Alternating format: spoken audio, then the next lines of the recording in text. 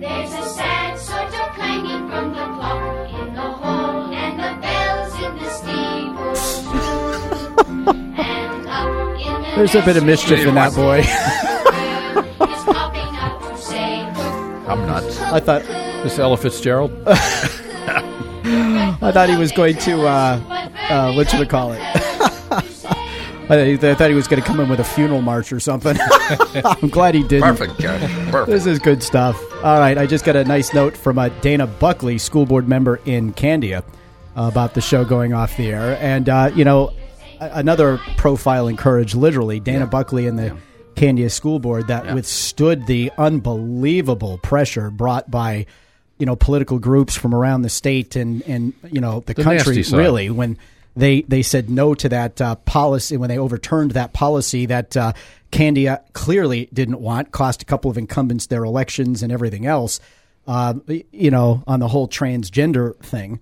And, the biggest sin of which, in my opinion, was the requirement, the prohibition on parents being told what their kids' cross-gender behavior was in school unless the kid approved of it. And we're talking, Candia is a K through 8 school. I mean, so a first grader could, want to be dressing up in their little friend's clothes, and that they were prohibited under that policy from telling parents.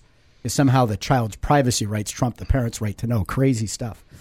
There are people that I need to thank, and I did thank Josh, and it's a terrible road to go down, and I'm going to single out one person because, I have all of the show anchors, all of the show sponsors who I hope you'll continue to be loyal to, who I hope you'll continue to give the first right, the first opportunity to earn your business.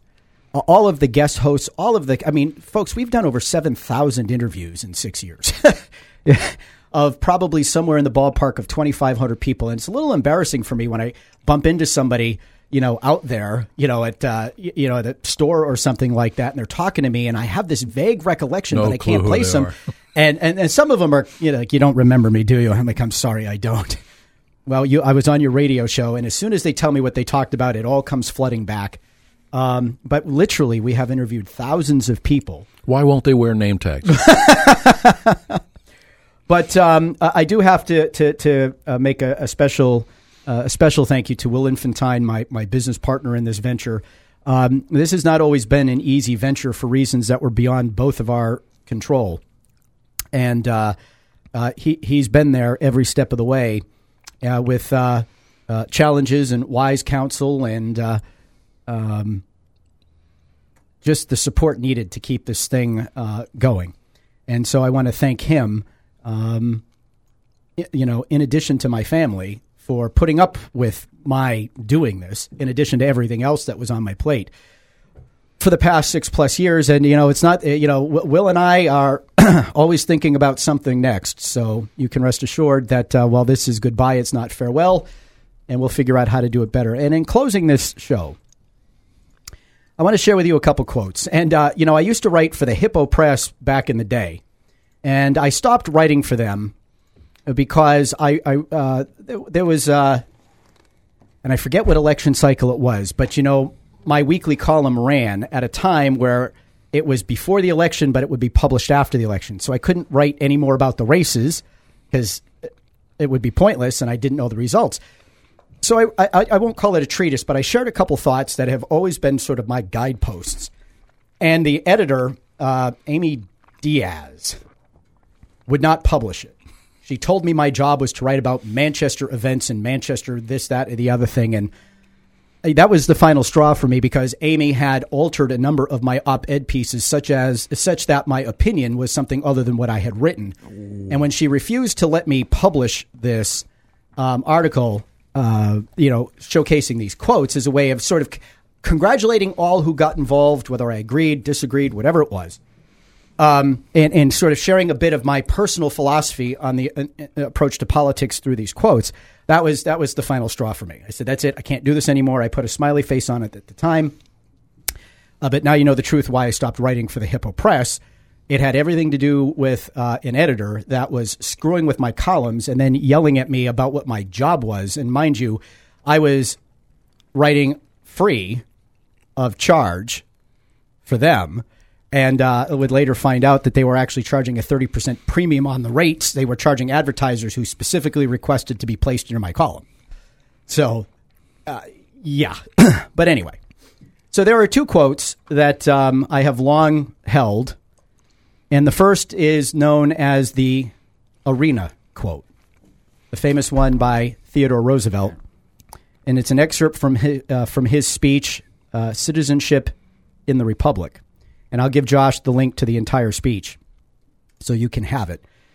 And the Arena quote, the famous quote is this: "It is not the critic who counts, not the man who points out how the strong man stumbles or where the doer of deeds could have done them better.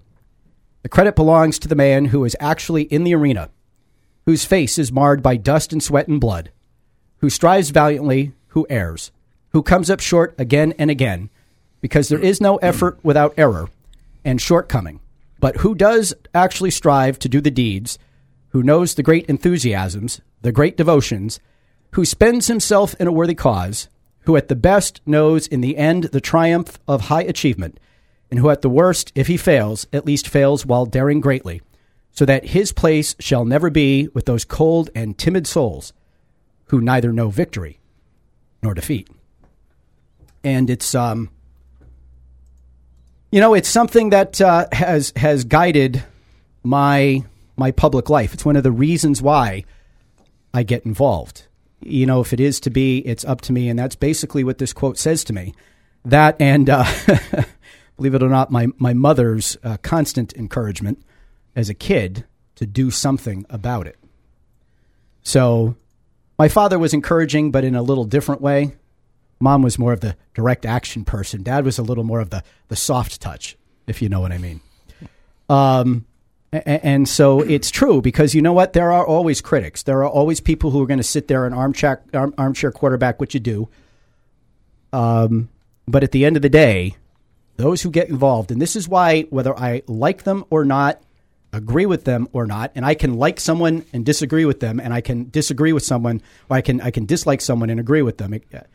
This is why I keep it on the issues, folks.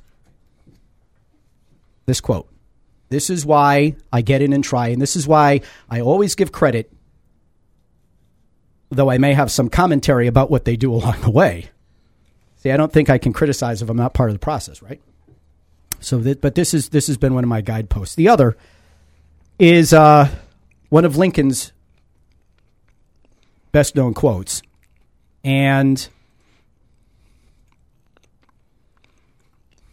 other than the basic sense of honesty and integrity that my parents inculcated in me growing up, I think this more than anything else is why, as I've said to you over and over again, I strive to get it right, not to insist that I was when I wasn't. If I were to try to read, much less answer, all the attacks made on me, this shop might as well be closed for any other business. I do the very best I know how, the very best I can, and I mean to keep doing it until the end. If the end brings me out, all right, what's said against me won't amount to anything. If the end brings me out wrong, 10 angels I was swearing I was right would make no difference. So not only is it important for me to get it right, which is why I will and always have and will always continue to let facts get in the way of my opinion, it's also the reason why things aren't personal with me. Because a lot of people say a lot of things. And if there's one thing I learned early on in my political career, which started back when I graduated from Boston College in 1991, my first job out of college was as campaign manager for then Mayor Ray Wazorik's first reelection bid. It's that you keep it on the issues. If you engage all of the people who are sitting there to throw rocks at you, to throw mud on you, to lie about you, to disparage you, and God knows we've seen an awful lot of that in our time on the air. I never knew someone could be such a bad person until I started reading some of the stuff said about me. And frankly, I realized it simply because I'm a threat to their point of view, and they don't know how to defend against the arguments that are being made. So they adhere to the old adage, if you can't beat the messenger, beat the message, kill the messenger. This helps me stay focused. This has always helped me stay focused. And this is why when people ask me, how can you put up with it? I have two simple answers. One, first and foremost, I know I'm driving them crazy. It's amazing to me how many people's heads I live in rent-free. I know if I'm pushing, I know if they're reacting the way they're reacting. As someone once told me, when you're taking flack, it means you're over the target.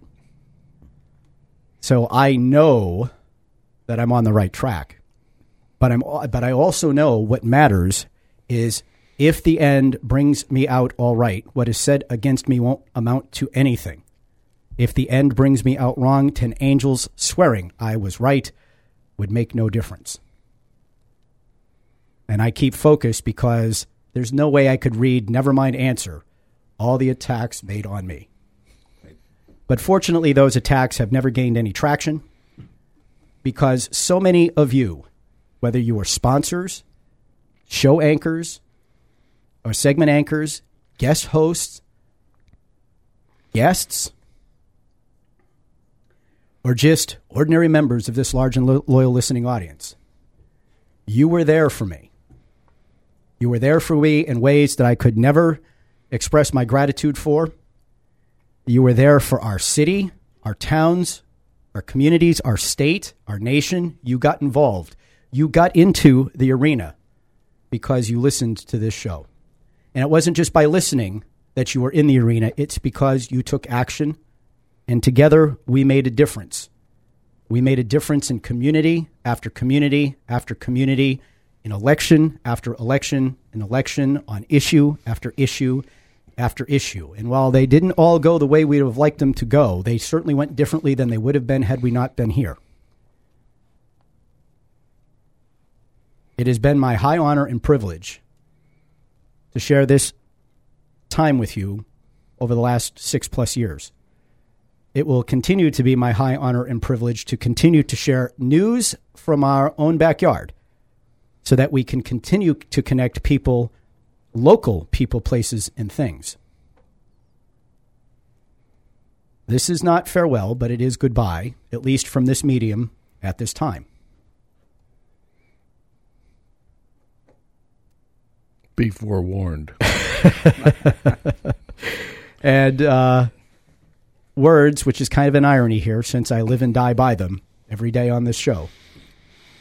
Words cannot possibly help me express all that this has meant to me, all that you have meant to me, and the deep honor I will forever probably be undeserving of, but grateful for, that it has been to be with you over the last 6 years. So with that, I say thank you, Manchester. Thank you, Manchester, and to all of you in the surrounding towns. We'll see you around. Thank you, Rich.